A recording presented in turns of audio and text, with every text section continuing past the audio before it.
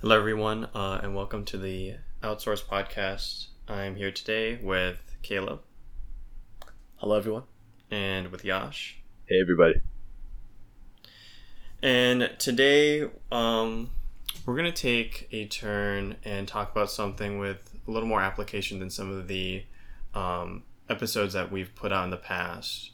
I know that we've kind of talked a lot about theory and history and context, but we also know that all of this history and context applies to us in our everyday life. And we've mentioned that several times in our previous episodes, but we kind of want to take a focused look at something in particular for today. So today we're going to be looking at psychology and mental health. I guess the question that we're trying to answer for today is, what is mental health? Why is it so popular in news media and in the public discourse? And yeah, what application does it actually have in our life versus just advertising? But I want to start off by asking Yash. You have some, or maybe you don't have any. You haven't taken any courses with psychology or neurology or anything like that. But what is your perception of mental health like as someone who is going to enter into the medical field, or just as someone who's part of society and you just like hear the word being flung around? Well, so I finished my first year of medical school, and in the first year itself, we've done a bit of neurology and a bit of psychology. So we've had some experience with mental health and issues surrounding it. But if you ask me, as an individual, I personally feel like the whole notion, the topic of mental health has been receiving a lot of attention lately, with a lot of push. Like you have a lot of campaigns for mental health awareness all around, including big corporations and in schools, in universities. Our university is very big on the whole, look out for yourself. If you're stressed out or if you feel like you can't cope with the workload, let us know. So personally, if you ask me, I just think, it's definitely a concept that needs to be paid attention to. And it's something that has been receiving a lot of attention lately, which can be both a good thing and a bad thing. What is your impression of the kind of discourse surrounding mental health, other than, like people say it's like important or that it matters, or to take care of yourself, but more specifically, what do you see people's reactions to that, and people, like, what are they doing with that in their everyday lives? Well, I feel like there are two schools of thought when it comes to mental health. Right? You have your newer generation, which is probably which includes you and me and people our age, who are more accepting of different kinds of diseases or mental health issues and are looking for ways to combat it. And then you have the older generation of, well, obviously this doesn't refer to the entire older generation, but it's very likely that you have people from our parents' generation, or our teachers and our professors and stuff, and these guys are not as receptive about mental health. They might think, for example, that depression is something that you can sleep away, and it's not something that requires medication and therapy. So you have, in my opinion, two main schools of thought. One being a very supportive, a very knowledgeable sort of group of people, or if not knowledgeable, at least they try their best to find out about whatever mental health issue it is before they comment about it. And then you have this opposing school of thought, which is somewhat dismissive of what's going on, and they don't really consider it as something that needs as much attention as it's getting right now. For the older generations, is it like that they deny the existence of whatever mental health is, or they're saying that whatever mental health is referring to just power through it or something like that, or ignore it or something? I think it's more of the latter. So it's not a complete denial of mental health issues. It's more of it's something you can just get rid of. It's don't be sad, just be happy. It's that kind of perspective. I'm sure you've heard it, in the past, but it's more of a perception, I would say, rather than a perception or an outlook towards mental health and mental health diseases, and it tends to be more dismissive, in my opinion. In the discussion of mental health that you've seen, in your opinion, do you think that the discussion is particularly holistic in terms of like people's lives are, like infinitely complicated, right, and complex. But do you feel that mental health, the discussion, or what people try to apply it in their lives, is kind of reductionist and simplistic and not holistic? Or do you feel that it is actually holistic and trying to target whatever's happening here? That's a really good question, John. And personally, I feel it depends on the group of people you're having the discussion with. So you can have, a group of people who know everything there is about different mental health conditions, and they do their best to research about it before they, come up with a plan or a strategy to tackle it. And you may have another group of people who have somewhat of an idea about the mental health condition and what needs to be done, but it's a very surface level idea. So this, I think it depends on the general consensus of the group of people that you're discussing this topic with. But personally, if you ask me, the people who I surround myself with, well, doesn't really make sense. The people I interact with the most on a daily basis tend to have a good idea of what kind of mental health conditions exist and what needs to be done. And I feel like what you sort of the profession you're in or what you're training to become can have a very profound impact on how you perceive mental health. So I would expect an individual who's studying medicine or somebody who's studying psychology to have a sufficient enough grasp of mental health and the issues surrounding it, and I wouldn't expect them to say anything that would be considered insensitive or, as you said, I wouldn't expect them to take a sort of reductionist approach when dealing with mental health conditions, because as you said, beings are infinitely complex. We're all different people, and even somebody who's suffering from depression may display completely different symptoms from another person who's suffering from depression. So I think in conclusion, I just think it depends on the group of people you're having the discourse with. Gotcha. Caleb, in your experience with people who have discussed about mental health, or just your perception of people that you interact with, what has been the kind of discourse around mental health, and is it more reductionist or is it more holistic in a sense? I would say I've heard both. I don't think I would necessarily characterize the mental health discourse as being one or the other, simply because there's also this aspect of the majority of people don't want to know that much about anything, even if they think it's important. And so it's if people don't really understand much about mental health, that I don't know if that really says anything about really the mental health discourse, or that is just more of a reflection of.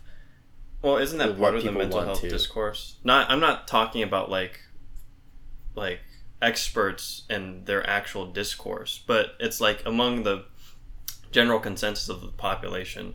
Like Yash said, that social media and people have just been talking more about mental health, And so in that kind of like sphere, are people trying to understand more, or is it more of kind of like passive understanding? I guess I would say that people that generally you could probably say that the interest in mental health is increasing. I at least like from my experience and what I observe, it definitely seems like for example, like more people are interested in studying psychology, or like going and getting like a psychology major in college, or like a social worker, something like just working towards something like that, because they have this sort of investment in this idea of, like, let's like improve the mental health of society, or I want to help people with their mental health, this kind of thing. And I think like if you go online, you look at like social media and stuff, like people are quite frequently saying things like, oh, take care of your mental health and stuff like that. And so in the sense of like how often it appears in like our general speech or our general like language, it does seem like mental health is appearing more than before. And is that so? And I think like a natural conclusion is that the interest in it is growing, and like more people want to have, to some extent, more than a surface level recognition that some people are depressed or something like that.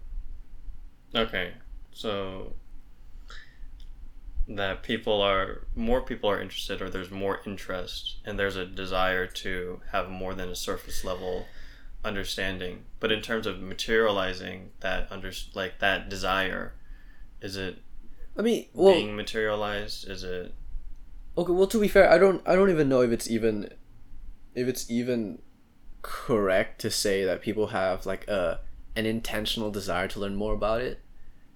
I mean, it could also just be the sort of like subconscious, like, oh, everyone is talking about it, so I should talk about it too, or everyone cares about it, so I should care about it too, type like social phenomena, where it's not necessarily like, oh, I need to go and like learn, like really learn what the quote unquote science is behind mental health, and to like like understand psychology studies or whatever, right? But rather like, oh, if everyone is talking about it, then I need to be able to have my part in the conversation. I need to be able to understand what people are talking about. I need to tune into the social trends. It's like probably not everyone really likes Marvel, but because everyone watches Marvel, then everyone has to consume the Marvel movies also, right? To me, that seems very parallel.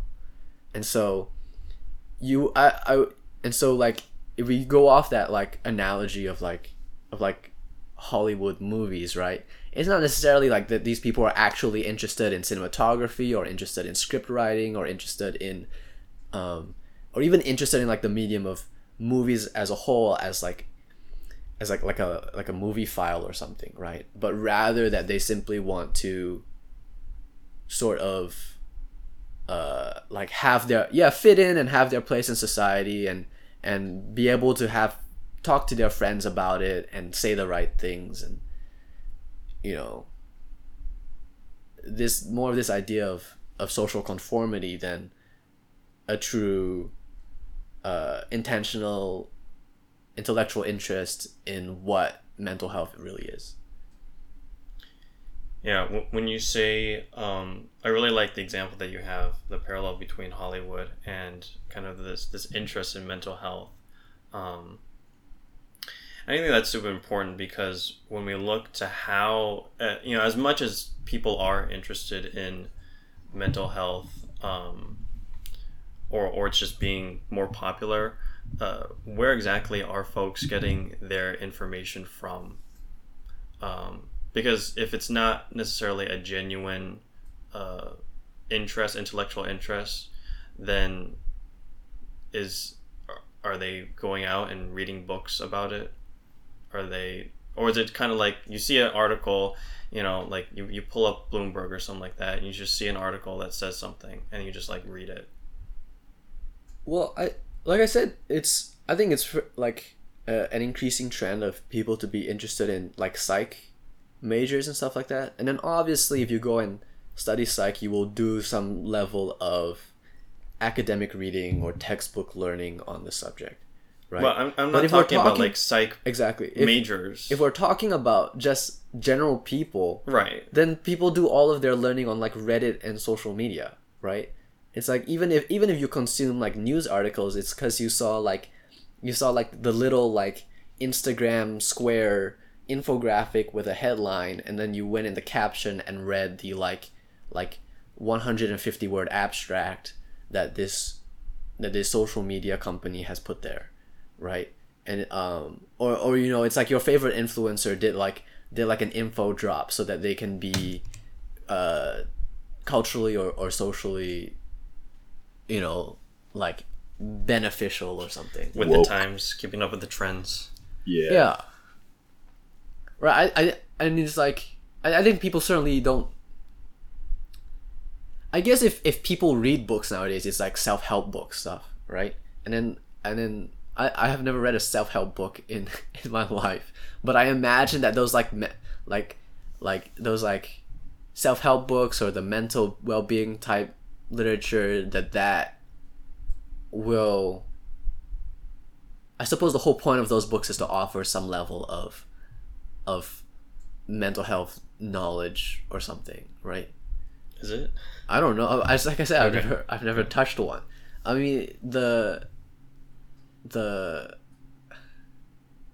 yeah, and it's like when people read books, it's like they're not reading like literature. They're not even reading like science fiction anymore, right? It's like they're just reading like how to go to work and not die, for dummies. Mm-hmm.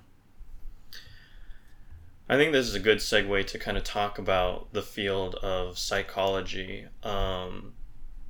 And I want to give a little context as to some of the things that we're about to talk about. So a kind of recurring theme in this podcast and in our episodes is this increasing trend in the past 3-4 centuries of embracing empiricism, trying to quantify things, trying to split things into separate parts in order to study them further. And in terms of psychology, the idea of the mind and what it is and the influences and stuff like that kind of field has been around since forever. But the kind of modern field of psychology really is a product of Descartes' dualism. And Descartes was a philosopher, and he influenced many other philosophers and economists and political thinkers during the Age of Enlightenment and throughout the Industrial Revolution. And one of Descartes' ideas was that the mind and the body are two completely separate things. That you have a mind or a soul, but it's only encapsulated in your body. And he has this whole entire rationale that the body is can endlessly tempt you and give you false perceptions, but the mind is quote unquote the only thing that you really know that is real. But out of this, you have this split.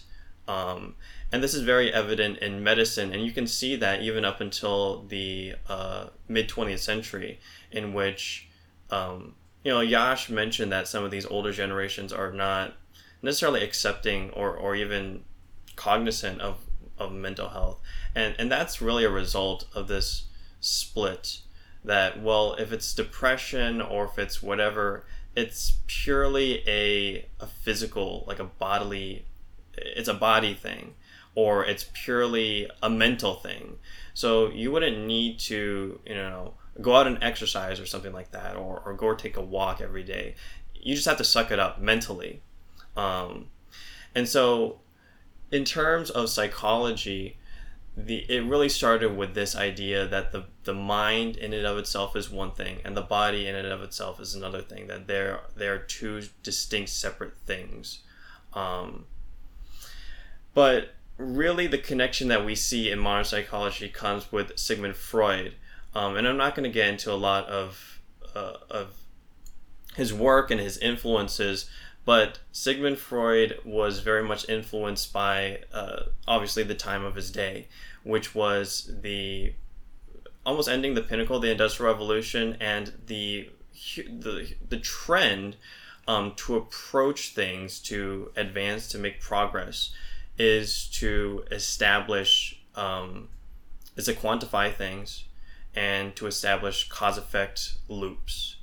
And so a lot of Sigmund Freud's research and his influences were in the field of trying to identify and establish cause-effect loops in terms of mental processes. And so this is really where psychology begins to formulate as a academic field, as something that is taught in universities, is what exactly are the cause-effect loops that just pertain to things that are not immediately dissectable, like in a lab. So if we put someone in a study that's quote-unquote qualitative and not quantitative, so you're not doing a dissection, you're not analyzing like a body or something like that, but you're like talking to them, how do you turn whatever you talked about into data and then try to create some kind of correlation or causation link between the two? And as much as the field has kind of developed over the past century, and there's been a lot of good research that's come out of it, there's still this underlying assumption that no matter, even though there's a recognition that things are complex and complicated, there's still this underlying assumption that somehow, some way, we can quantify all of these cause-effect loops and identify them and target them so that we could either improve them or get rid of them, or make new cause-effect loops. So actually, Caleb, in regard to the comment that you made about the self-help books, this is something that's really prevalent in that kind of literature, is this idea of identifying a cause-effect relationship in your behavior and then like targeting that or changing that or establishing new things. And we're not saying that like that cause-effect relationships don't exist, or necessarily that they're wrong or whatever.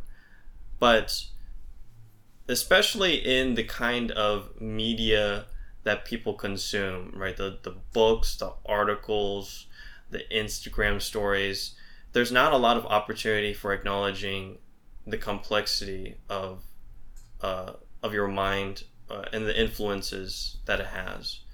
And it's much easier to kind of say, well, the reason why you are depressed is because you're not social with people. And how do you become social with people? Well, here's 5 ways to become more social with people. So you always have these cause-effect relationships and feedback loops that are it's almost like the perception of your brain and your mind is like a computer. And Yash, have you heard this kind of analogy that like your brain is like a computer? Yeah. So in one of our neurology courses, we often refer to the brain as a really complex computer. So definitely heard a couple of times before. But Yash, I mean, would you agree with that? I mean, we're not saying it as kind of like a cutesy as a cutesy thing, like it's, an analogy that you say and then everyone forgets. But do you think that it's accurate to describe the brain as just a complex computer? Well, I think if you describe the brain as a complex computer, you're essentially just, it's almost demeaning to the brain, because it's the brain that gave rise to the computer, right? Not the other way around. So I almost feel like, there is no way you can sort of distill the essence of what the brain is into something physical that we are familiar with. The brain itself, anatomically, is very complex, but on a more on a more metaphysical note, the processes that it undergoes and the sort of emotions it's capable of generating is beyond just complex. It's taken us ages to understand what exactly goes on within the different centers in the brain, and the sort of stimulus that the brain receives, and the sort of all the processes involved with the brain. So I think that analogy, although it can make it easier for somebody who's unfamiliar with the brain, to sort of understand how it behaves. I think it's not the best analogy out there, and I personally don't think there's a good way to sort of represent the brain with something that we're familiar with. Caleb, have you heard this analogy that the brain is just like a complex computer, a supercomputer? Yeah, absolutely. It is something that it's something that is said a lot, and not just as a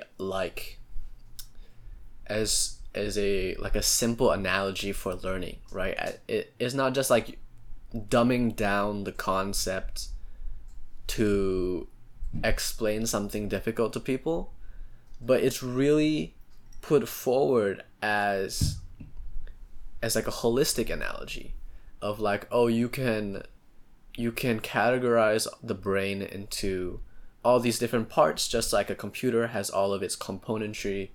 You can characterize the brain through all of these like neural feedback responses, which is just like communication within the computer from the terminal to memory, and so all of these analogies it's not just to easily explain how the brain works, but because there is a significant proportion of like not just like the general public who are like, oh yeah, the brain is a computer, and that makes sense, but like the scientific community who believe that in all essence the brain is just like a supercomputer, right? And like this is very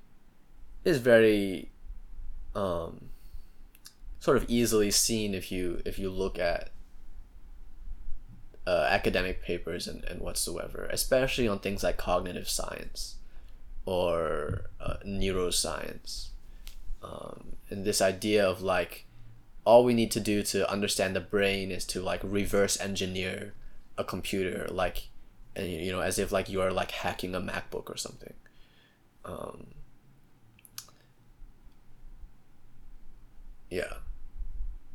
Yeah, I think that your point in regard to some of this like more rigorous community, as it's seen, like the scientific community and the academia,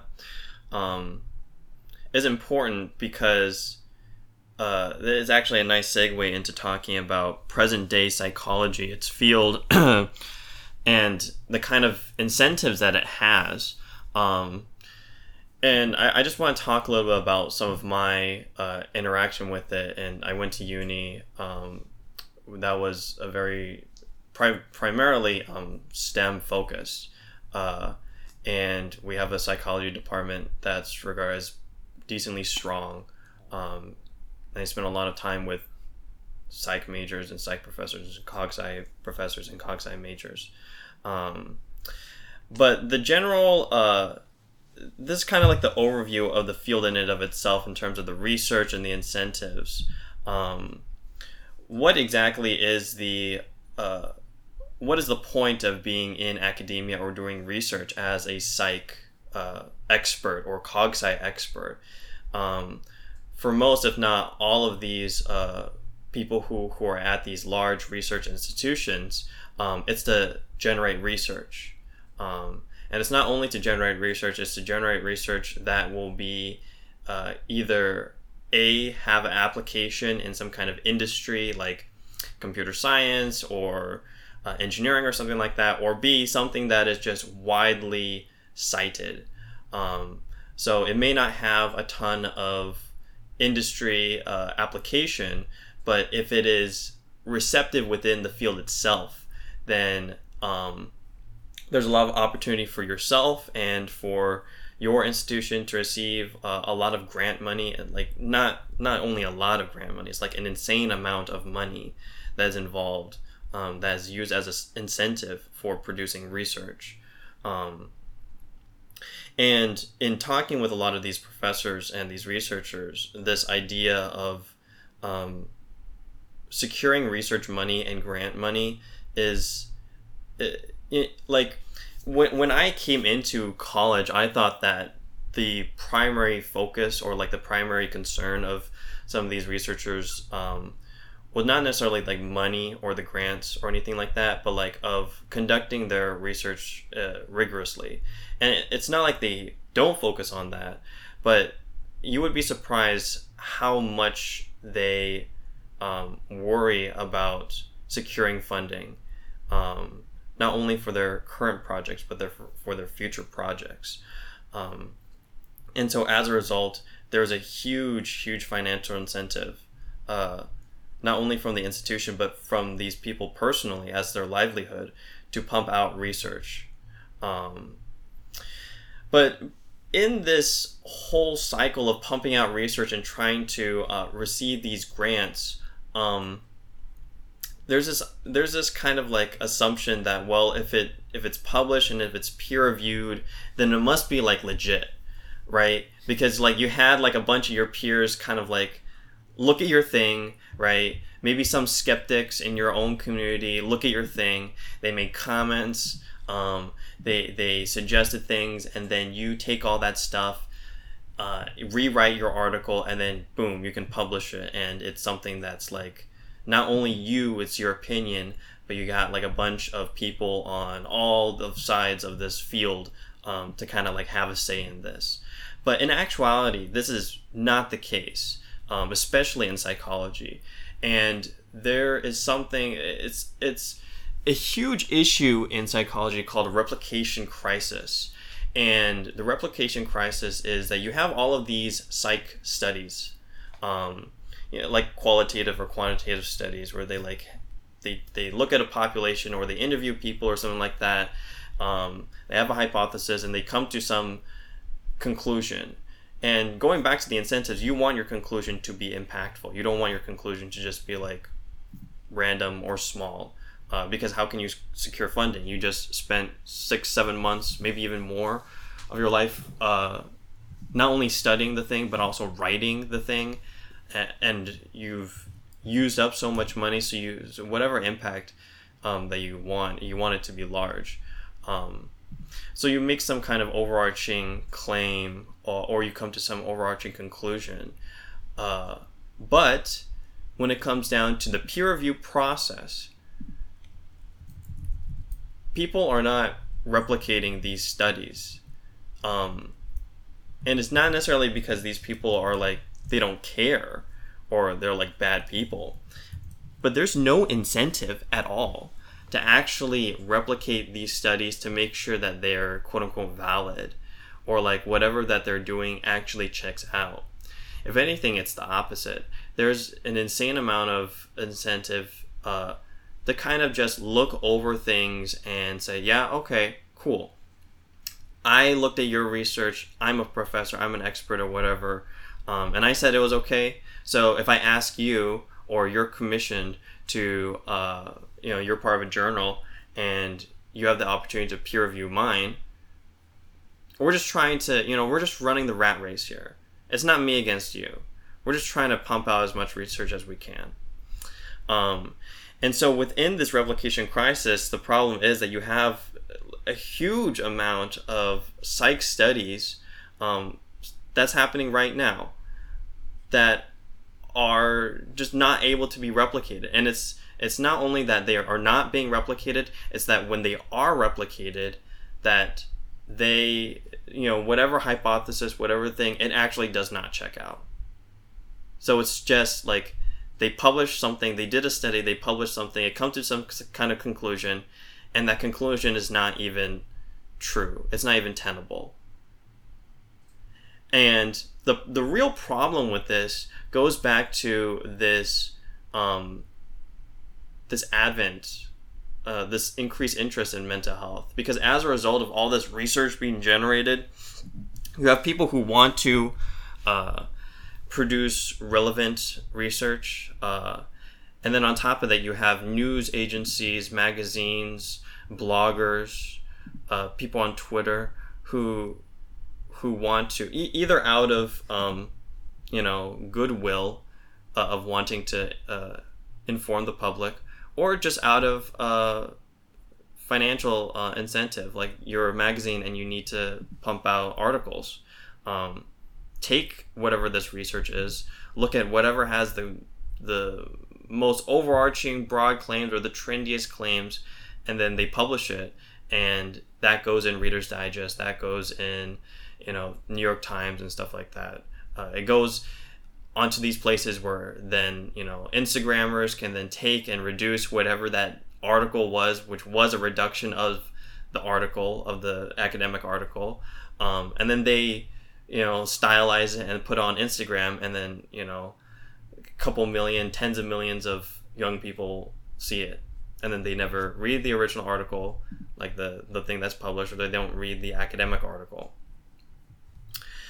So you have this is really the state of psychology, not only within the high tower of academia, but in its touch on people.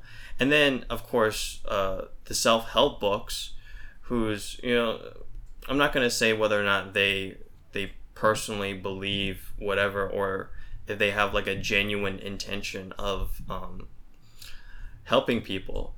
But either way, if they are going through a publisher and they're writing a substantial book, they want to be published. They want whatever their book to sell.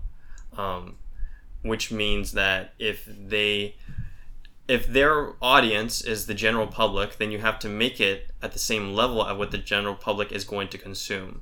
And if people hardly consume, large texts nowadays, you're going to have to make it even easier to consume, right? And so what does it mean by making things even easier? Well, you're just reducing whatever is originally posited even further and further and further. And so the people that, the things that people actually ingest and consume in terms of psychology, even if it's rooted in some kind of study or science, is a reduction of a reduction of a reduction. And even then, the article itself may not even be true because of replication crisis. But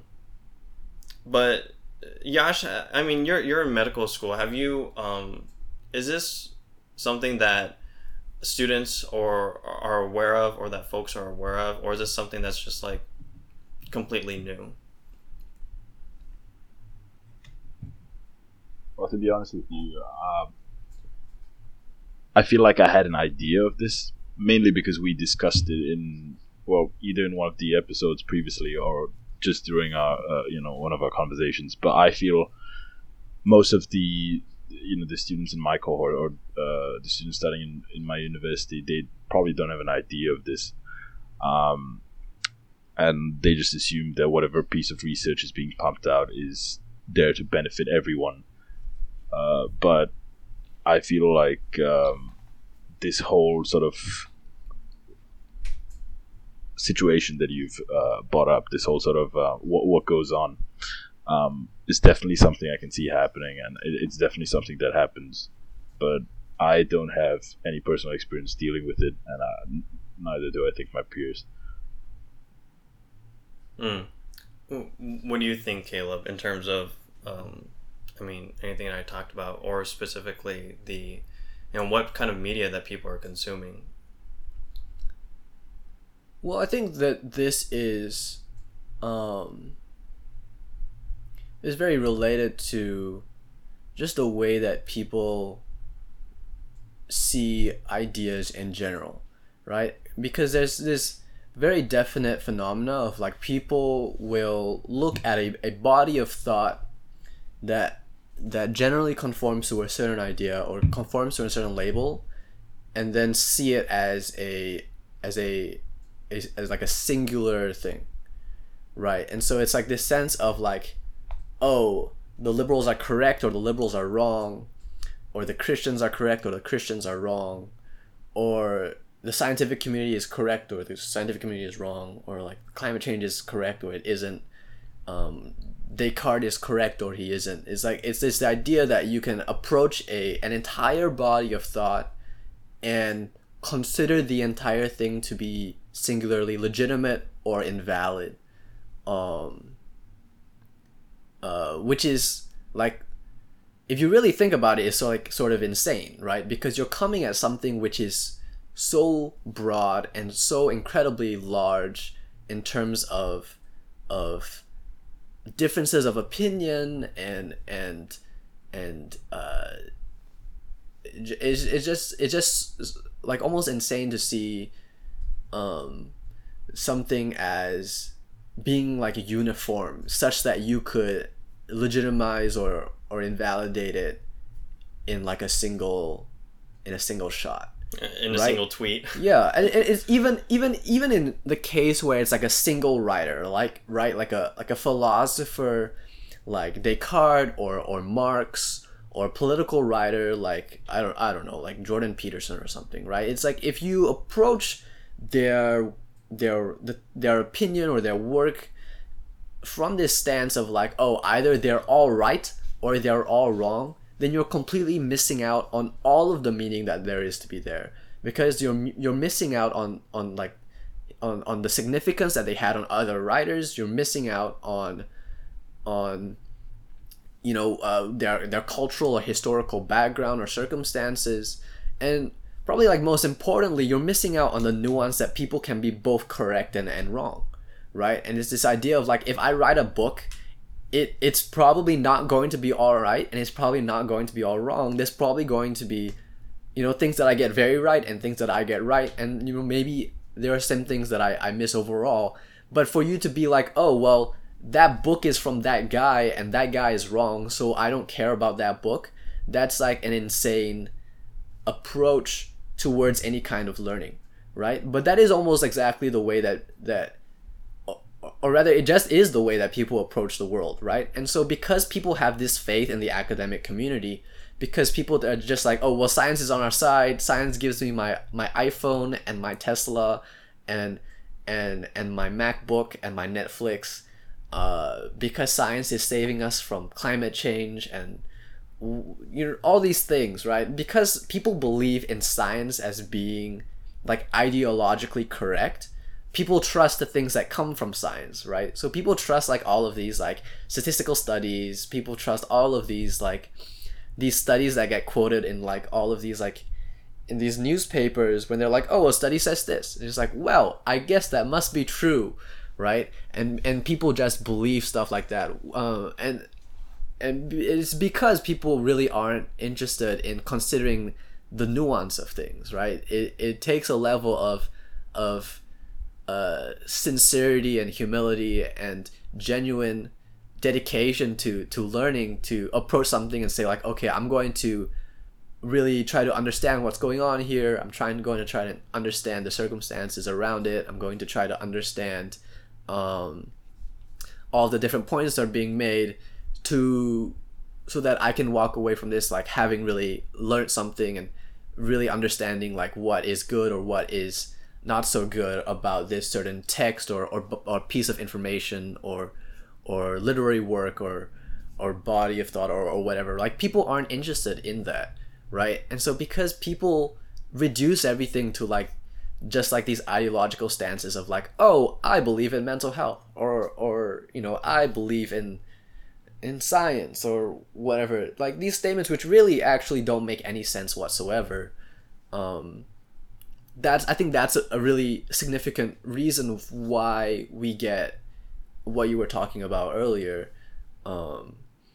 this idea that, you know, people just accept these academic studies at face value, you know, and they aren't concerned that these studies are just funded by like, you know, all these studies telling you how important your medications are just funded by the pharmaceutical companies, and you know, all these studies about how, you know, or whatever, right? People don't think about that, and they don't really want to challenge the way that they already see the world. Yeah, that's a huge. Thanks for bringing that up. That's a huge point. And if you've been listening to our podcast or just some of our episodes, we have been critical of this kind of ahistorical perspective of trying to understand things. And what I mean by ahistorical is that exactly what Caleb was saying in terms of trying to reduce ideas, people, concepts, universalize them and take them out of context. So not understanding the author, not understanding the influences that the author had, not understanding the literature at the time, or the discourse at the time that, you know, something was either posited or written, not understanding the larger historical context of what's happening in the world or that individual's community, and all of that is all kind of like thrown away for this interpretation that science or truth is universal, that it is completely and wholly applicable. And like what Caleb was saying, it's like there's these dichotomies. It's not even like you can split things into like 6 parts. It's like there are very clear dichotomies that people like to put things in. They're good or bad. They're right or wrong. It's either climate change is real or it's fake. And so I think, though, before we move on into a deeper conversation of mental health itself, I kind of want to tie some of the things that we've been talking about to pop psychology. Yash, have you heard this term before, pop psychology? Oh, really? No. Well, what about you, Caleb? Does pop just stand for like popular? Yeah, is it just popular? Culture? Yeah. I mean, it's not that it stands for that, because it's like pop music is not just like quote unquote popular music. Well, yeah, does it have the same meaning as like yeah, almost pop culture, pop music? I think I've heard it before and then just glossed over it because I wasn't that interested. No, I mean, yeah. This term, you know, on top of the things that we've been talking about, like these researchers and people who are going on conducting studies and whatnot, right? And you assume, I mean, I'm just gonna like blanket assume that people are acting in good faith, that people are not just like actively, maliciously wanting to be like, oh, I should write something that's like completely fake so that I fool everyone and get more money. Well, that does happen. I know that does happen, but you know, just to like reduce it to like all psychologists, researchers are like that is just like, you know. Well, yeah. But even assuming that people are acting in good faith, right? You have within the past 10, 15 years, an influx of writers who are not researchers, who are not quote unquote scientists, who would write articles in the New York Times, in LA Times, in these major publications, and basically that they would synthesize, quote unquote synthesize some of these psychology concepts and pump out an article you can read in like 3 minutes or 5 minutes that is the title is always some like huge expansive, oh, this is what you need if you can't sleep at night, or do you feel depressed about your job?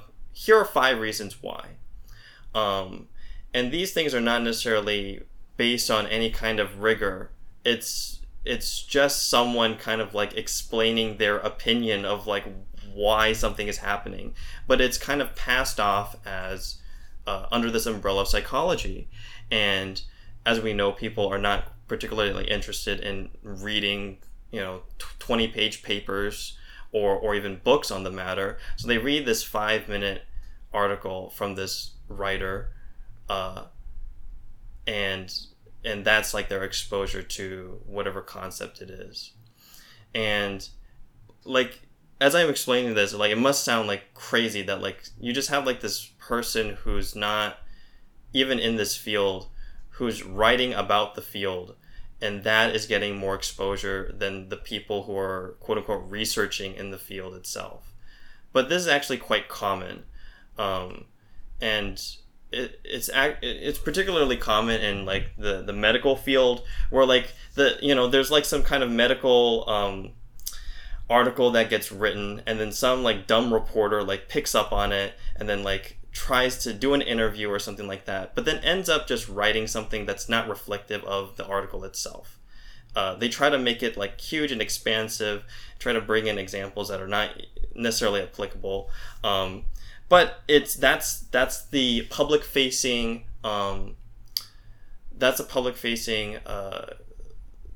media things that people consume. But this is literally just the American high school system, though. Right? But it's not. I'm not only talking about the American high school system. It's like these are things that people share on Facebook. It's like even if people like paid attention to whatever's going on in high school, these are things that like people in the interest of mental health, right? In the interest of like wanting to learn about quote unquote psychology and those kinds of things, they'll do a quick Google search and they'll see a bunch of these articles that are these things, and they'll like read some of them and they'll like post it to Facebook or post it to Instagram. But it's not, I mean, but like if you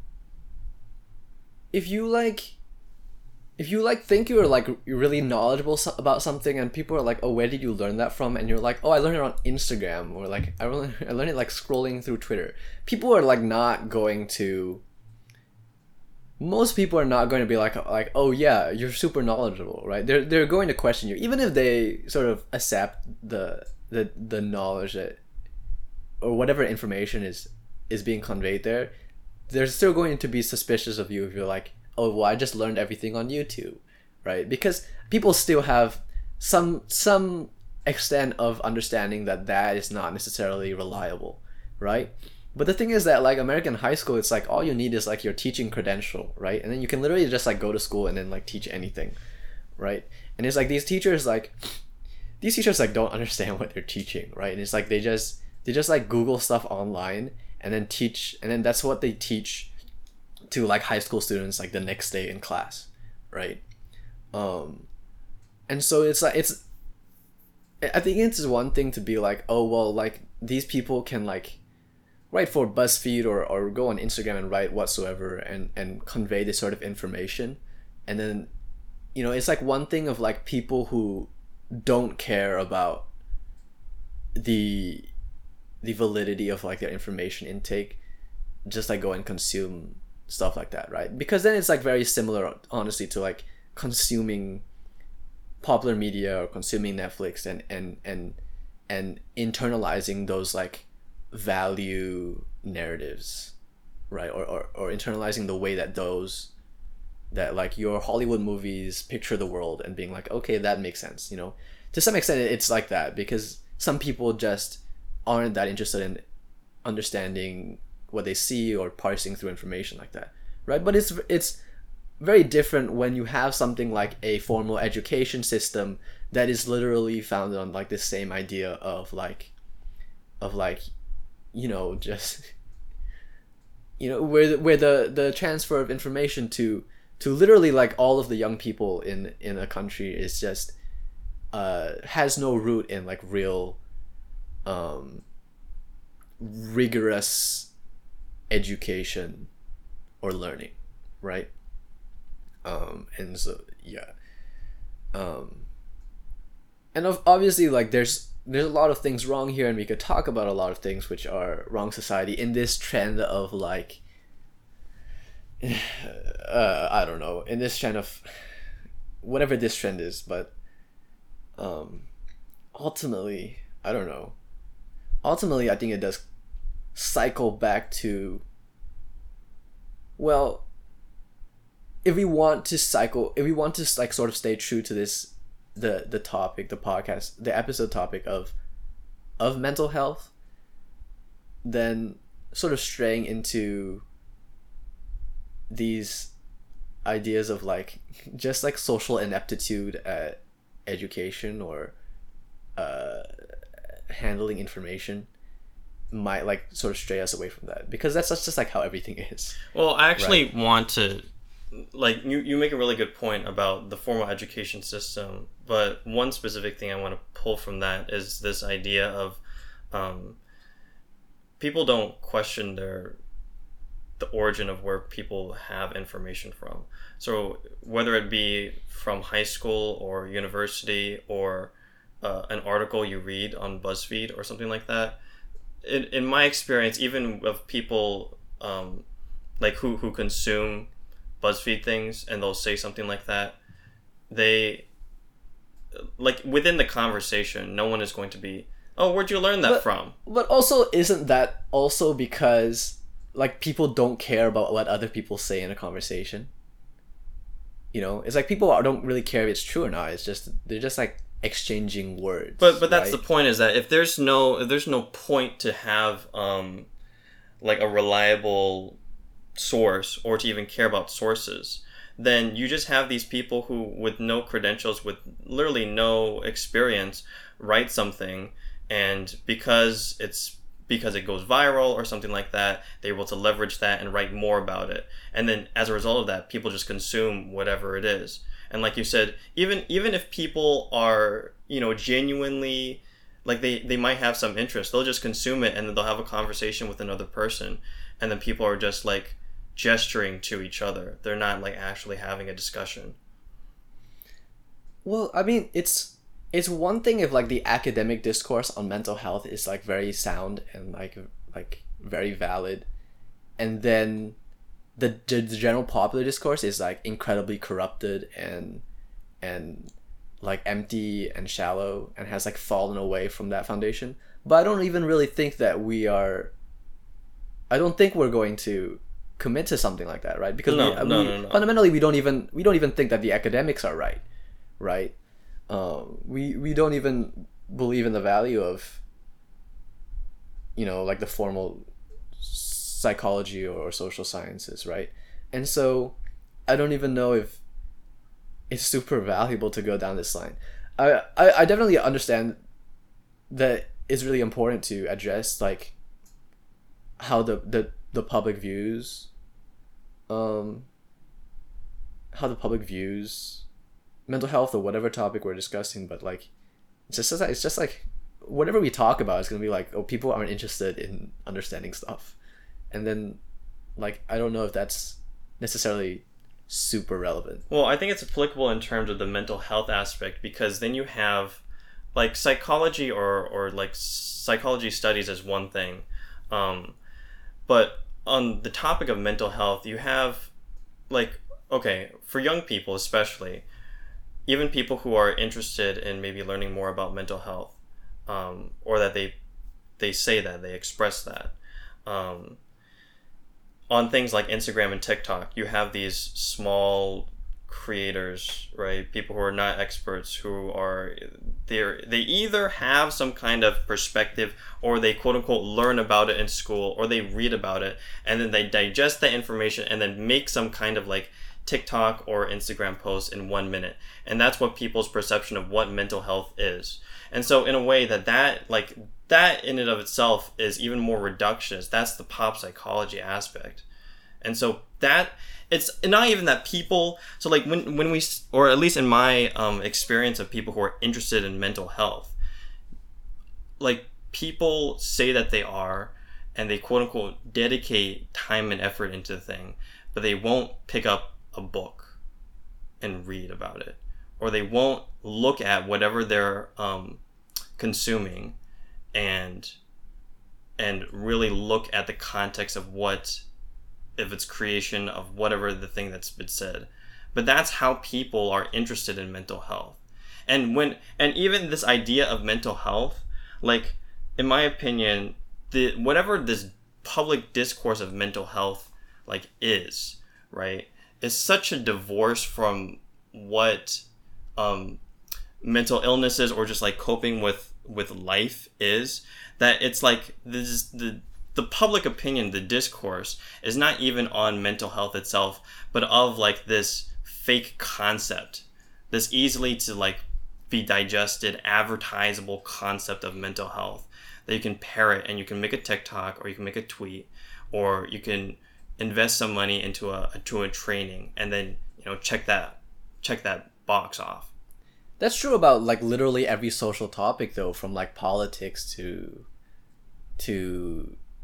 whatever, just whatever, right? Just people's opinions are just shallow, right? Yeah, but I don't know. That's the point of this episode, is that to talk about mental health specifically. And I mean, Yash, we can talk more about the concept. I know that you want to talk about media and its connectivity to it, but I think this is an opportunity for us. I think that like we've grown in this podcast a lot, or at least I have, in terms of articulating some stuff.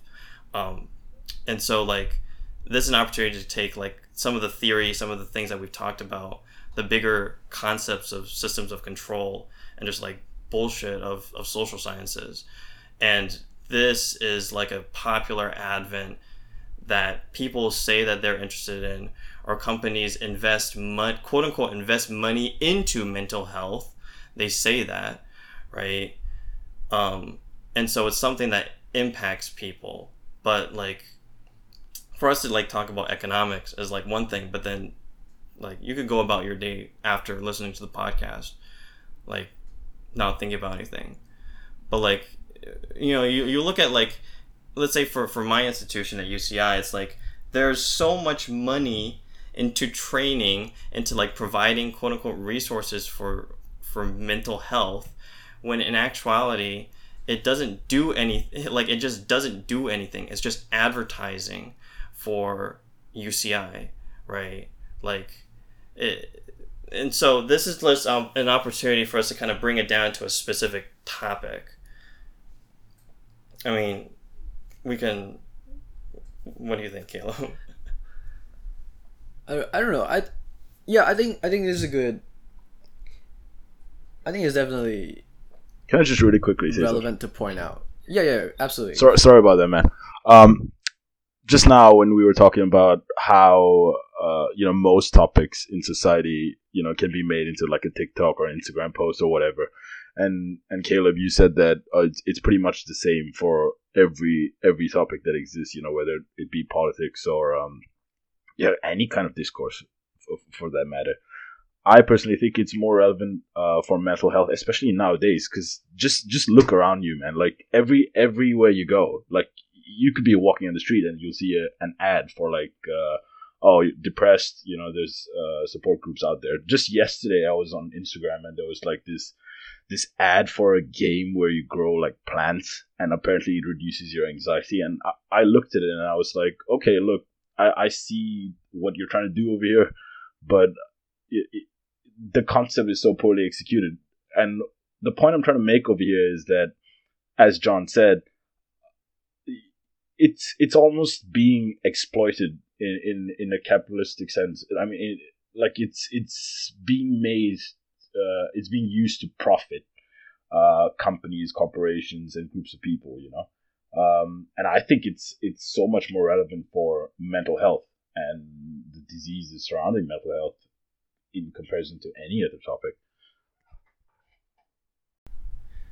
Well, yeah, I absolutely agree with you, Yash. But I think that's a really significant reason why we should be focusing on this idea of intentional exploitation rather than just like you know, like online Instagram accounts or you know, like BuzzFeed writers using this like social dynamic to like do easy content or get easy hits, right? Yeah, because absolutely. it's not just reducible down to like, oh, people are lazy or people aren't interested. It's like there is an active level of malice and exploitation occurring here, and that's sort of, I think that is incredibly important for us to focus on. 100%. Right? And so, although I definitely appreciate the importance of pointing out that the like aspect of like irresponsibility that is present here in terms of like you know, wanting to understand mental health or whatever, like I think that the structural issues are more important than just like the latent social issues, which, you know, have ties to things that we've talked about before and we'll talk about more in the future. Right. I think that's a good segue into talking about the influence of neoliberalism and the exploitation that Caleb, you've been mentioning, and that we've kind of mentioned in the past, in terms of in reference to the academic field and how they kind of just exploit themselves. You know, they're running the rat race. Doesn't matter if it's right or wrong.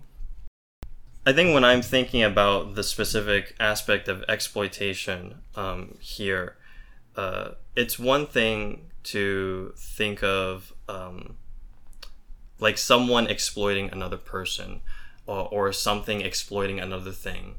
So it's like the pharmaceutical companies or these ad agencies exploit the fact that you have these researchers, you know, well-intentioned or not, are willing to pump out research, and so you exploit other people in order to serve your own financial motives. So it's one thing to kind of talk about that, but it's another thing to talk about the ways in which people exploit themselves in this new kind of system. And the kind of self-exploitation happens not only at this, like how we've mentioned, the academic level, and these people exploiting themselves for grant money and for prestige within their own fields, but also the idea of people exploiting themselves like as individuals. And so I think self-help books is a really good example of that, in a way that self-help books, at least in my experience of reading them and looking at them, is that they tried to make things into like a checklist or a cause-effect loop or a decision tree or something like that. And the goal in a lot of these books is kind of like, take inventory of your life or take inventory of the situation, and then analyze it, and then come up with a thing to address whatever the problem or the issue is, or whatever you want to change. But in this way, people are, if you pick up a self-help book, and let's say that you are, you want to be happier in your relationship, or you want to be happier about your job or something like that, or you feel that your life is like a mess and you want to straighten it out or something like that. Instead of people looking at themselves in a historical, in a holistic fashion, instead of looking at their own influences, the context in which they are living in, they read a self-help book that tells them exactly how to dissect whatever the issue is. And that dissection is not holistic, because to be holistic is to be individualized, is something like a holistic thing for me and my understanding of myself is not something that like another person can tell me, well, you just gotta like talk to your parents for 2 hours a day, and then write in your diary for 45 minutes, and then analyze that diary, pull out keywords in your diary, and like that's not like, no one can tell me that, because then I'm just like following it's not holistic. That's like it's literally not falling under the definition. It's extremely reductionist. But people are exploiting themselves. People are willingly subjecting themselves to this system of, and it's lauded, right? And not necessarily out of good intentions here, but it's lauded out of financial intentions, out of advertising. It's lauded as something that is good. This is the way that you can approach mental health. It's a legitimate way of approaching mental health. It's to read these self-help books, to quote-unquote journal, write one thing about your day that made you happy, or something like that. In which people just subject themselves to these systems of dissection and of segmentation. And then they live their life like that's their life. Like their life is just a segmentation of many, many different things. Caleb, you want to say something? I mean, I think we said this in like the previous episode, but it's like people just like want like the video game manual, right, for like living their life. They want like they want their like experience to be like reduced to like a step-by-step checklist that they can do, and then they'll like they'll just like make it to the next level or something, right? And it's this level of there's this level of like intentional reduction to it, of like, I don't want to experience it for myself. I want like the cheat sheet, right? Well, it's not even like necessarily I don't want to experience it myself. It's that it's the overall perception, like to not experience yourself, to objectify your life is positive. Yes. It's like that. Yes. It's that it's seen as progress. It's that it's good. This is the way that you should do it, right? I don't know. I mean, it's just like so insane, because life is just not, as we said, like life is not reducible in that sense, or rather it should not be, right? Like you should not be treating your life in that way, especially if you like want to enjoy life, right? Like if you to use like this stupid analogy, if you bought a video game and then only ever did what is in the video game guide, like your experience would be so far removed from someone who like just played the game organically. Yeah. Right? And it's like I said, like that's a bad analogy, but that's a really like boiled down sense of what we're getting at here, right? I got a better analogy for you, bro. Okay, go for it. It's like, when you play GTA, and when you get bored and you just take a car and you follow traffic rules. Like it. Didn't we literally? Yeah. No, I mean it's literally that, and I think the way you put it was perfect. Like it's not a bad analogy. It's a pretty good one, in fact. Life isn't linear, and it shouldn't be. Yeah. Yeah. Also, we said like both of those examples in the previous episode. Yeah. Well, kind of bringing it back to the idea of mental health, it's almost like in a game you get stuck, and either there's like some kind of help tutorial module, or you like look up how to do it online or something like that. And that's basically how people, in my experience, like how people are treating mental health. They're treating it as like a roadblock to life, to whatever life is advertised to them, their concept of life. And they're like, how do I just like get rid of this? Yeah. Like, oh, I feel depressed when I go to work, or I don't feel fulfilled when I go to work and I come back home, and I just don't do anything. So what's the cheat for that? How do I get rid of this thing in a fast and easy way in 5 simple steps? Let me just do that, right? Or okay, people are suggesting therapy. I'm just gonna go to therapy. I'm gonna have quote unquote talked with my friends or something like that, and that's supposed to like be the checklist, right? The walkthrough of like how to quote unquote get rid of depression or having feelings of anxiety and things like that.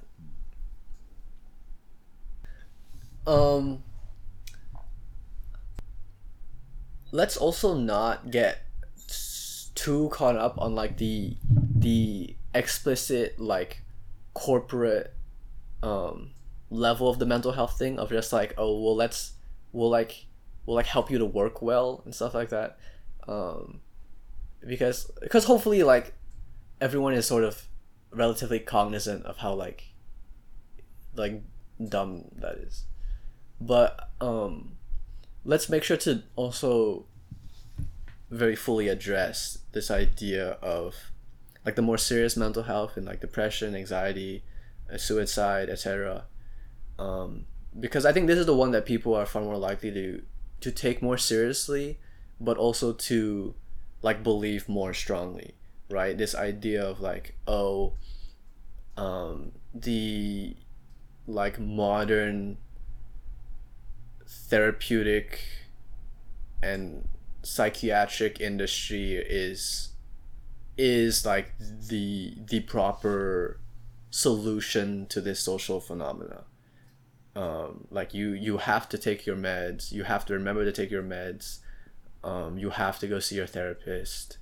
I mean, even to the extent that now people are saying like everyone should go see a therapist, right? Yeah. It's like that is something I started hearing recently, but that I don't remember hearing before, right? Everyone should go to there's therapy. this idea of like either therapy is, it's, I don't know, it's hard for me to understand, because it's like are you seeing a therapist because you want to talk to someone, or because you feel there is some level of problem that you need to solve, right? Because when you say everyone needs to see a therapist, then now you are inferring that everyone must have some level of problem that they not only need to solve but must rely on a therapist in order to solve, right? Which is I don't know, it's just like I don't really know how you come to that conclusion.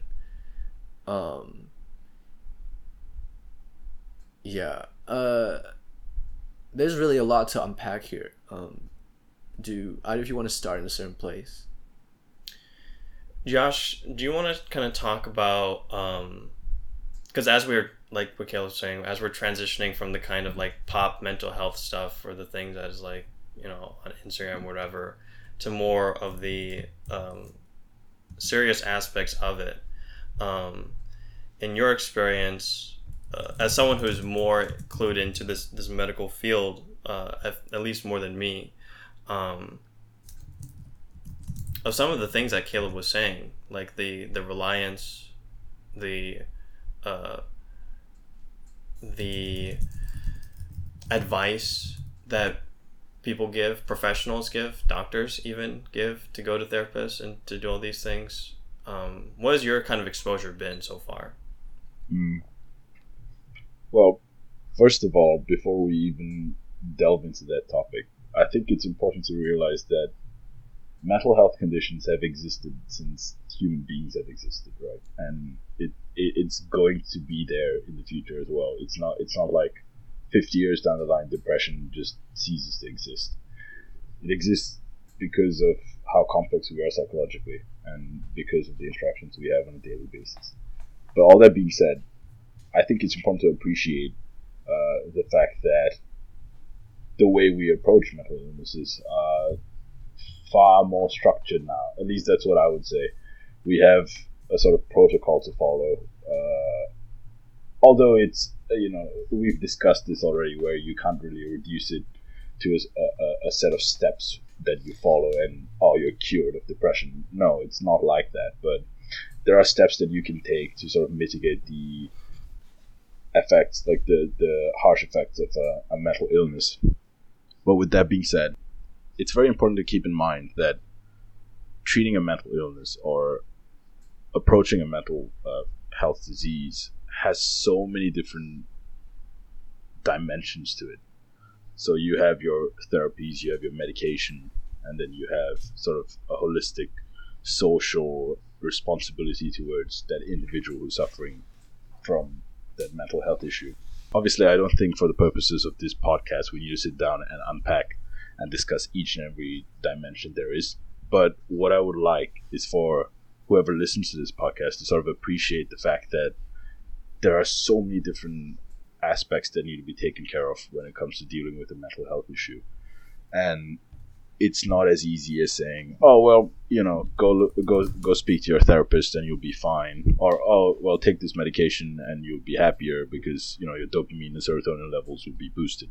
It's not as easy as that. So if I had to say anything, it would essentially be, be aware that there are many dimensions to approaching mental health issues and diseases. And another really important thing that you need to sort of appreciate is the fact that mental health diseases are equally as important as your physical diseases. So obviously I'm not saying that depression and diabetes are the same thing, but what I'm trying to say over here is that you need to give them equal importance when it comes to treating them. I don't know if I agree with that. Yeah, go ahead. And I think it sort of depends on. I think it really sort of depends on. Well, on what you mean by depression. Yeah, absolutely. Right. Do you think it would be better if you gave an example of some sort so we can sort of make it easier to differentiate? Well. Here's the thing, right? It's that I think everyone is sort of at least partially recognizant that there must be sort of degrees to depression, right? Because there is a level of depression where you are just simply sad. Yeah. Right? Yeah. And there, at least to my understanding, there is probably a level of depression where you really do need some medication degree of clinical help. Yeah, right? Exactly. Or at least that you have demonstrated that you are not capable of handling your own emotional problems. Correct. Yeah. Right? But the problem with sort of relying on a clinical definition of depression is that the psychiatric industry is motivated to define that as loosely as possible, right? So that they can have you go and pay $100 an hour to see a therapist. Is that, I don't know, I have no idea how much that costs. Yeah. It ranges, cheap. But like it's not cheap. It's not cheap, especially so with recurring. You can pay to see a therapist. You can, pay for all of these expensive medications, even if you do not necessarily need them, right? Because like even if like what you really need is just a friend, it's not like a doctor can be like, hey, go get a friend. I prescribe you friendship. Yeah, you know what I mean? It's like if your problem is just that, and a therapist can sort of talk you through their problems, but it's like how do you even know that a therapist is like acting in your favor, right? Because it's so easy to see someone superficially helping you and assume that their intentions are for you, when in reality, the therapist, it's in the interest of the therapist for you to keep attending his clinic indefinitely, right? Because then your perpetual business, right? Yeah. Oh, can I say something real quick on absolutely. that? It's just that I don't think we're trying to say that like all these therapists or all therapists are having this like very structured mentality that like, oh, I want to get this guy hooked on. But it's even further than that in the training, in what is being seen as progress is not to prescribe or to get them out of the office, but it's this continual recurring either treatment or something like that is seen as good, as seen as that's the thing. And so, these therapists, some of them are just acting purely out of good intentions based off of what they've been trained to do. And that training that they're relying on is for you to keep coming back to their office. Yeah, exactly. It's like, and it's like this level of, I mean, the academic, if you want to become a therapist, right, and it's like you're going to do school and you're going to go through all this formal education to get your license. Like, every program that you ever take is heavily funded by the industry, right? The pharmaceutical, or whatever you want to call it, right? Health services industry. Health services. Like from like everything from like the American what is it? American Psychology Association.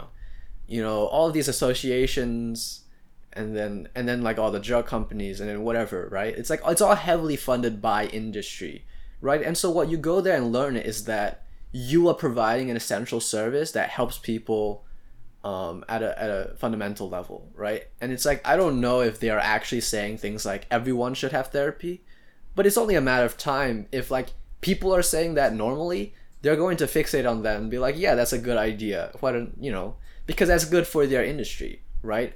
And so what happens is, even if you have good intentions, you go to school and you get inculcated and indoctrinized with this mindset of like, oh yeah, I want people to come to my clinic, right? And so it's not just this aspect of like, oh, I want to make money from people, but there is this internalized degree of, I want this person to like perpetually exist within this system, rather than this approach of, let's help this person so that they can go and live on their own and be, and to rely on themselves individually, which is really what you want, right? You want to solve your problem, you want to move on from this phase in your life, right? Rather than perpetuating it forever, right? And so having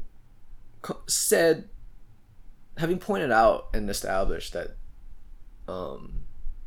that life isn't linear, and that sort of addressing this sort of thing, that the way that any of these things exist in reality is not linear, right?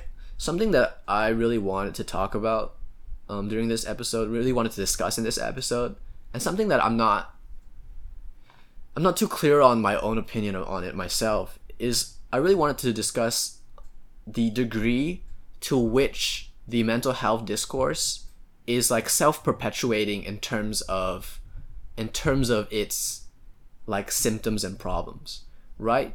To what degree is the mental health discourse like causing more mental disorder, right? Are people going online and thinking that, it's like, not in like this cutesy shallow sense of like, oh, it's trendy to be depressed, but maybe even like, oh, everyone else is depressed, like maybe I'm depressed too. Or it's like, oh, it's like I have these things in common with these people, maybe our common factor is that we have anxiety, right? Or how much of what we consume in media and stuff are narratives which have their basis in the perpetuation of these ideas of like reliance on medication, reliance on therapy, to the extent that they create more demand for that medication and more demand for help, right? And I think this is sort of a really more difficult question to answer, because it's so hard to isolate cause and effect, right? Especially in the thing where whether you are depressed or not is really something that only you can know or say for yourself, right? Thoughts, guys? Yeah, I really want to know Yash's opinion on some of the things that you just mentioned. With regards to mental health discourse leading to mental disorder, is it? Yeah, like this self-perpetuating, like like a self like a self-fulfilling actualization. prophecy almost. Yeah, in a sense. Yeah, well, you know how like if you have symptoms of whatever and you go on WebMD and you Google it and you search it up and you're like, oh, I could possibly have cancer. You know, it's almost unlikely you have it, but regardless of that, it's this kind of trend is very prevalent today because we have all these sources of information that we can refer to, and we have all this, information is readily available to us, and you can access it, instantaneously. And the issue with this is that when you have people who may think that they have a certain disease or an illness, for example, somebody thinks, I might have anxiety, so let me just Google the symptoms of anxiety. And if you do a quick Google search of the symptoms of anxiety, you're going to get stuff like,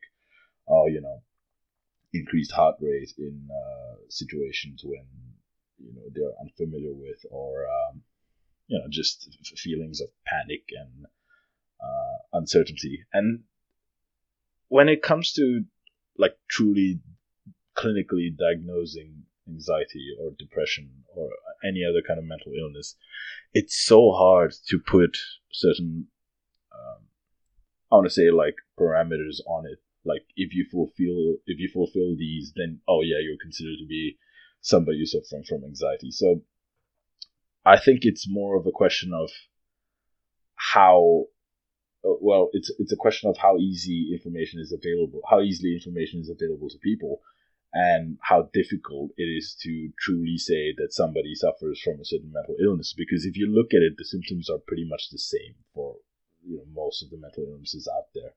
So I sort of agree with you when you say that discussion about mental illnesses sort of leads to a mental disorder, and in a way it's sort of a self-fulfilling prophecy. Yeah, I mean, I understand what you're saying, and I think you're definitely I think that I agree with you. And especially just because like when we approach something like mental health, right?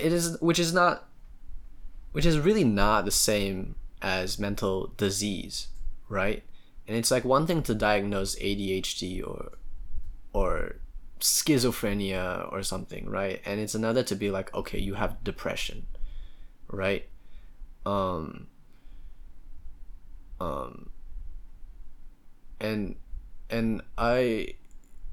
it's just like how easily are these symptoms just like sort of like self-perpetuated, right? And especially like exactly what you said, this idea of the self-fulfilling prophecy is that it's like this that rises as very prevalent in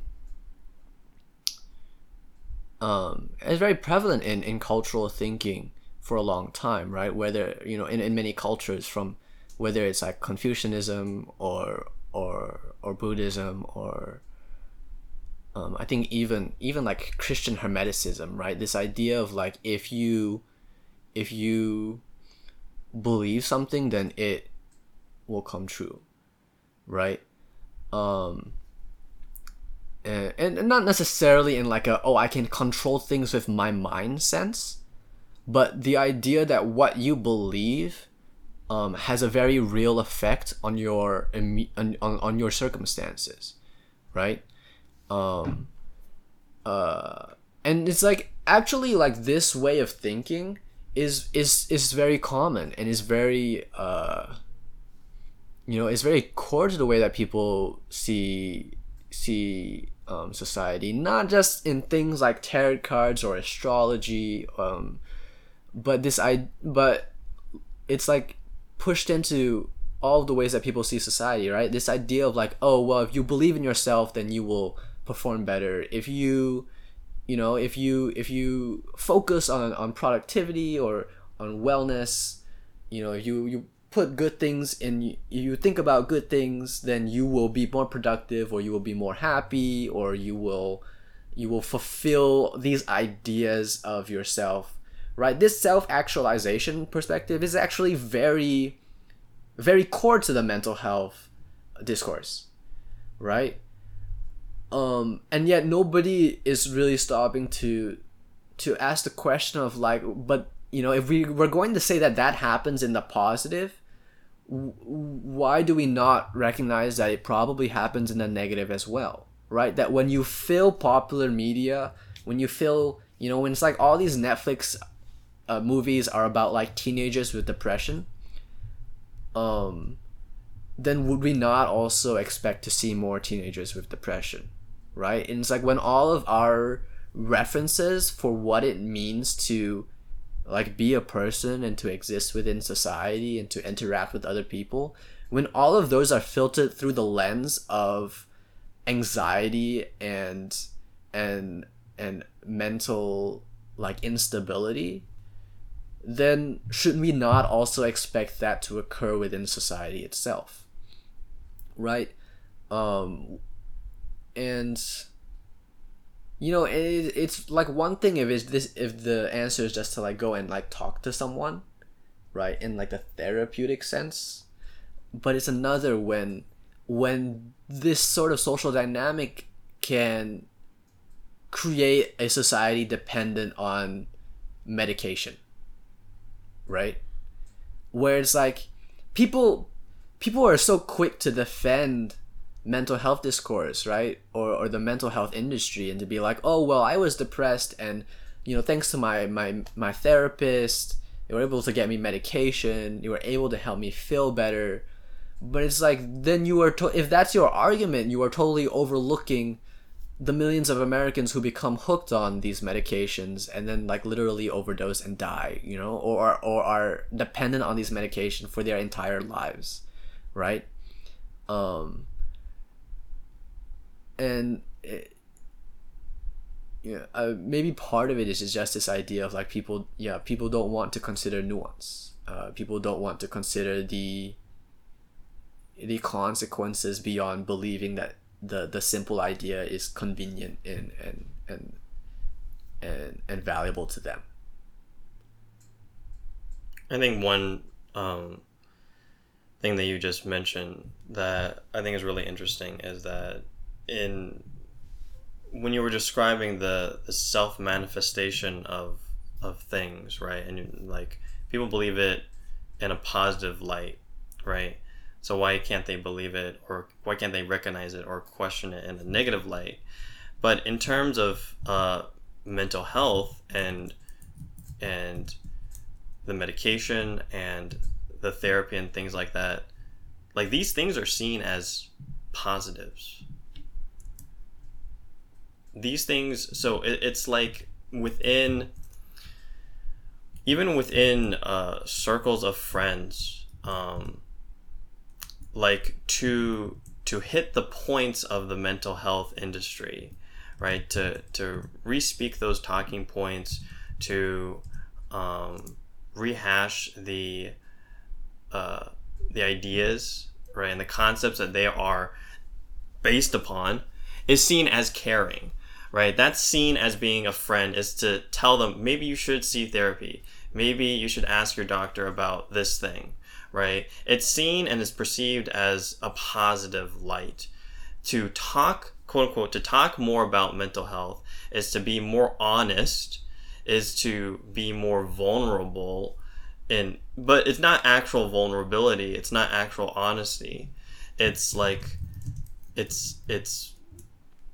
like clout vulnerability. It's only as vulnerable as you can be, or suggest it within your circle. And so like to the self-fulfilling prophecy aspect, to the self-manifestation, it's not like the things that we're talking about. It's like, if you consider the industry and all that stuff, there's definitely like negatives.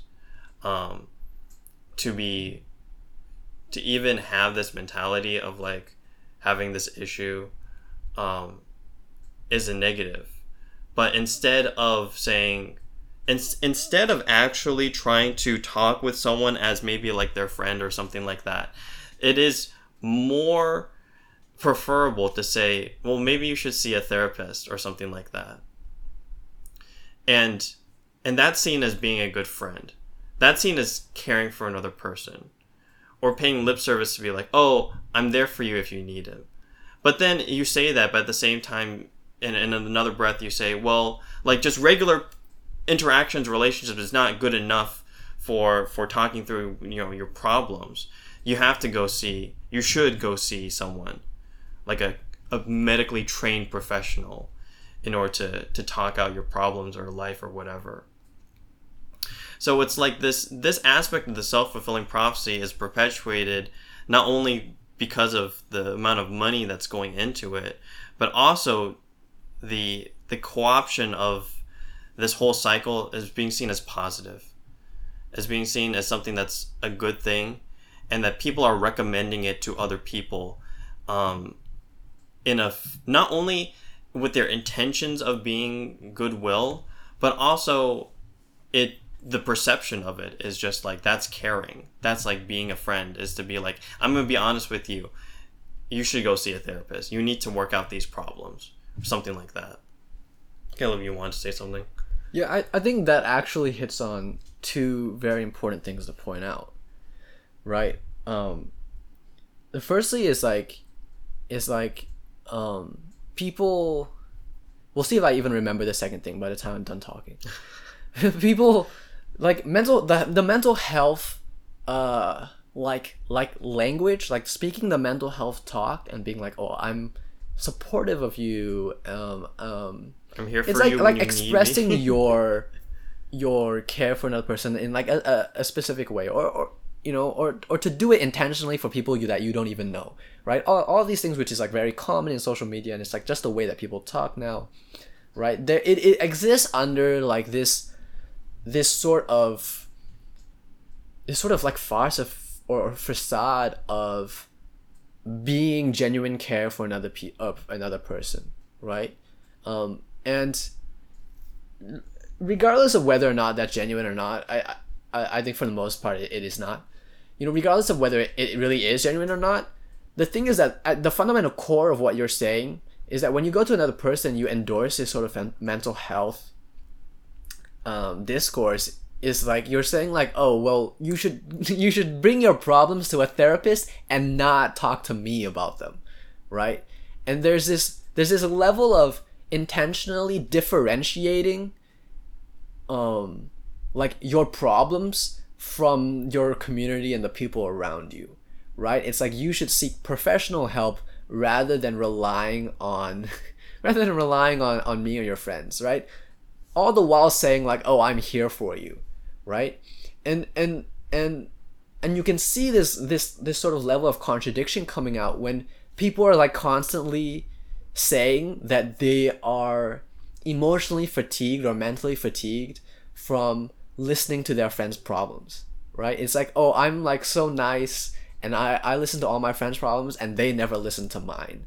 Like this kind of complaint or statement is so common online, and it's something that people are like, oh, relatable, right? It is so relatable to people, and all of it is it's so, I don't know, as a social dynamic that is so diseased, right? Like this idea of like you will endorse like a fake empathy for other people on the surface, and then really you're not willing to have them rely on you, and furthermore you don't believe that they should rely on you. They should go and rely on professional help, the validity of the trained and the specialized. They should go and see the therapist, even though that therapist has no real reason to care about your friend other than that they are paying them money, right? And the second thing that I wanted to say, which I do remember fortunately, is that this just so clearly reveals that people are so like divorced from the people just like don't understand how to live, right? This idea of like all of these like, you know, all of these like insecurities which provide the foundation for the mental health discourse, like they are either they're things that do not matter, or they are things that are like so normal, right? And this idea of like we are just like experiencing life, but then as we experience life, we are going to experience an incredible amount of anxiety about it. It just sort of it is neither reasonable nor natural. Right? And it's like and we did sort of touch on this way at the beginning of the episode, you know, this idea of like how the previous generation is dismissive, right? And certainly the answer here is not to be simply dismissive, right? To approach someone and say like, hey, your emotions or your considerations do not matter, is like stupid, right? It's just stupid. But to them, I think their inability to understand is so reasonable, right? And it's not it's not that, you know, like the previous generation was just stupid, right? But I think the previous generation, or maybe the previous generation, I don't know how far back in time we have to go. I don't know if this is even a valid statement to make. Maybe it isn't, you know. Maybe I am overgeneralizing and endorsing like a young person perspective that is meaningless. But what I'm trying to say here is that like being like a normal person, everyone will deal with problems and have to manage them, right? And the way you respond to problems is not to, you know, it's not to like blow it out of proportion. It's not to like emotionally overreact. It's just to be like, is this like a normal thing that people experience? And then like, what can I do to face it? What can I do to address it? Like all of this is very reasonable, common sense type stuff. And I think, I'm not saying that people are dumb, but people are so unused to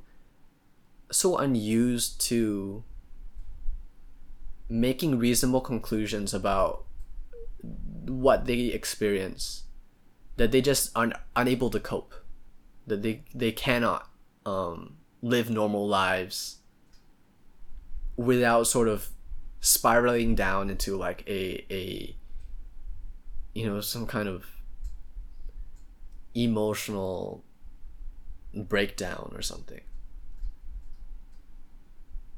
I don't know. I don't know if I have worded that in sort of a holistic manner, but thoughts from either of you? I think real quick, I think one point to the older generation is that as much as they dismiss, you know, the mental health or whatever, I can see how it just manifests. Like the treatment now is to go to treatment, but the treatment then is just like drink or smoke or something like that, or it's like it's just it's a matter of marketing. And it's a matter of the healthcare industry at that time did not feel, or maybe there wasn't enough quote unquote research out there to start monetizing this whole mental health aspect. And so as a result, you just dismiss it, or you just redirect that energy to something else. But one aspect that I kind of want to reiterate from what Caleb just mentioned is this aspect of people not necessarily knowing exactly how to live, and it comes down to people are not necessarily, at least in my view, people are not necessarily taking time to cultivate their community of people who actually care for them, who are actually like their family and close friends who would not say things like, oh, I don't want to listen to Jonathan's problems, it's just too exhausting, it's just like too much. but like people who would take the time to listen to whatever I'm saying because they genuinely like want me to be better, or interested in me. And it's like nowadays, especially with the performative language, there is a desire to appear as authentic or genuine, but the way that you do it has to be efficient. It has to be like optimized genuineness or authenticity. And so instead of actually putting in the time to like think about yourself or to have deep conversations with your friends, you use language, or you outsource it to like a therapist or something like that, in the name of genuineness and authenticity, because it's so much easier to just say the lingo, and say, well, I'm not a trained professional, so as much as I want to help you, I don't feel qualified to. As much as it's easy to say that, it's much harder to try to wrestle with a problem or just listen to someone else, and that language feeds into people not reaching out to their friends or their family and asking questions about, like asking their parents, like, well, I'm going through this rough time, like, do you have any advice, or what are your thoughts on this, right? That people, instead of, because of the language that we use, instead of doing something like that, instead of cultivating the community that would genuinely care for them, right, with no financial incentive, the language is posited such that you shouldn't, like, they're not qualified to do that. Like, if you want to talk about your actual deep issues or whatever, you should see a therapist. Or there are quote unquote more structured ways of approaching this problem, more efficient ways of approaching this problem. When in actuality, like, we're not saying that efficiency or optimization is inherently wrong, but the efficiency that's happening here, the optimization, is not out of consideration of the individual. It's not out of consideration of trying to help people.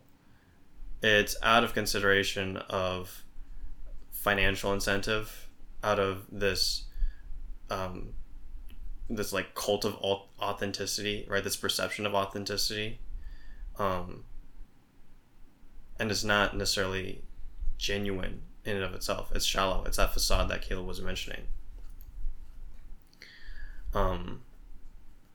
So yeah, just really the as much as people are like unable to like live life or know how to live life, it's like they're not even asking people who really care about them, like, their opinions about it, because that's just the discourse, or like the popular opinion. What people have been like conditioned to say is like, oh, well, that's just not the way that I like approach things, or I should approach things. Like, I should talk to a therapist, or I should Google it and like have a bunch of strangers tell me how I should do something.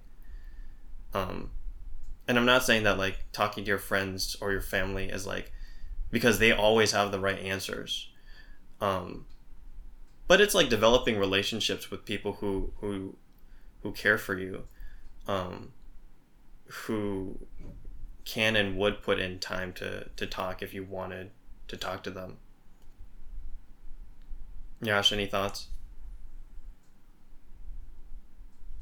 I think really well said by you, especially about family and friends. It's not like they're always going to have the right answers, but it's worth giving, it's worth asking them for their opinion, because more often than not, they've probably been through what you're going through, and they probably have a solution for you, if not some advice that will benefit you. But overall, I think, whatever we've discussed today, I think we sort of, in a holistic sense, we've approached mental health and mental health diseases and illnesses, and stigma surrounding it, as well as the way it's perceived in modern society, and the sort of perspectives that surround it. And I don't have anything else that I need to say, because I think it's all been said, in my opinion. as we as we sort of wrap up here, there's something that I think is really important to clarify before we end. Because I fear that, if you're listening to this, you're sitting there and you're thinking like, okay, well, like if mental health discourse is not the answer, if therapy is not the answer, if medication is not the solution for my problems, then what is the solution, right? And it's exactly our point that there is no easy solution, right? That there is a level of disease mindset if your approach to life is like finding the easy thing, the next step, the cheat list, checkbox that you can tick off, and you proceed with your level, your character progression, right? It's exactly our point that life is not like that, right? And it's like everyone experiences difficulties in life, everyone experiences flaws of character, everyone experiences all of these things because no one is perfect, right? But the whole thing of the human experience is that there are no easy answers. There is no quantifiable input for you to plug in to flash fix your software. There's nothing, there's no cheat that your friends and family can offer you, right? When we talk about living your life, when we talk about embracing community, talking to your friends and family, it's not so that they can give you that easy solution, right? It's because of the importance that you understand that these problems are a part of life and a part of living, and that's exactly that's like all it is, right? You will live these problems and you will live these difficulties, and it is through the process of life that you mature and you grow into a larger and a better person, someone with more understanding who can better ride the difficulties of life, right? Someone with more depth of character, who has more to offer other people, who is less likely to suffer from the difficulties or the tragedies or the things that we can't expect in life, right? Like that is what life is, and all of society will tell you that that's not what life is, that there are easy answers to your happiness, and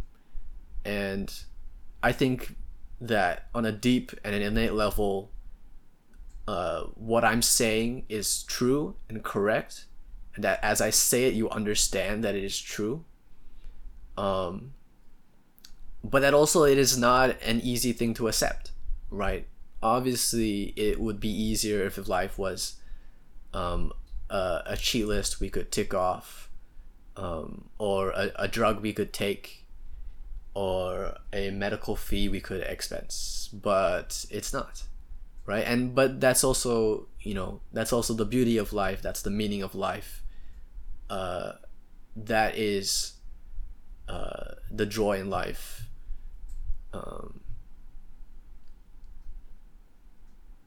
Yeah.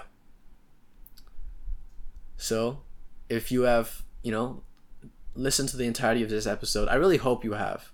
I think this is a really, I think this is something that people need to hear and to think about.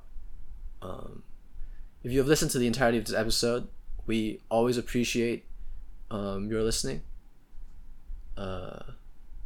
Thank you to Jonathan for outlining this episode for us. And thank you to Yash for always providing great discussion. And yeah, we will see you in the next one.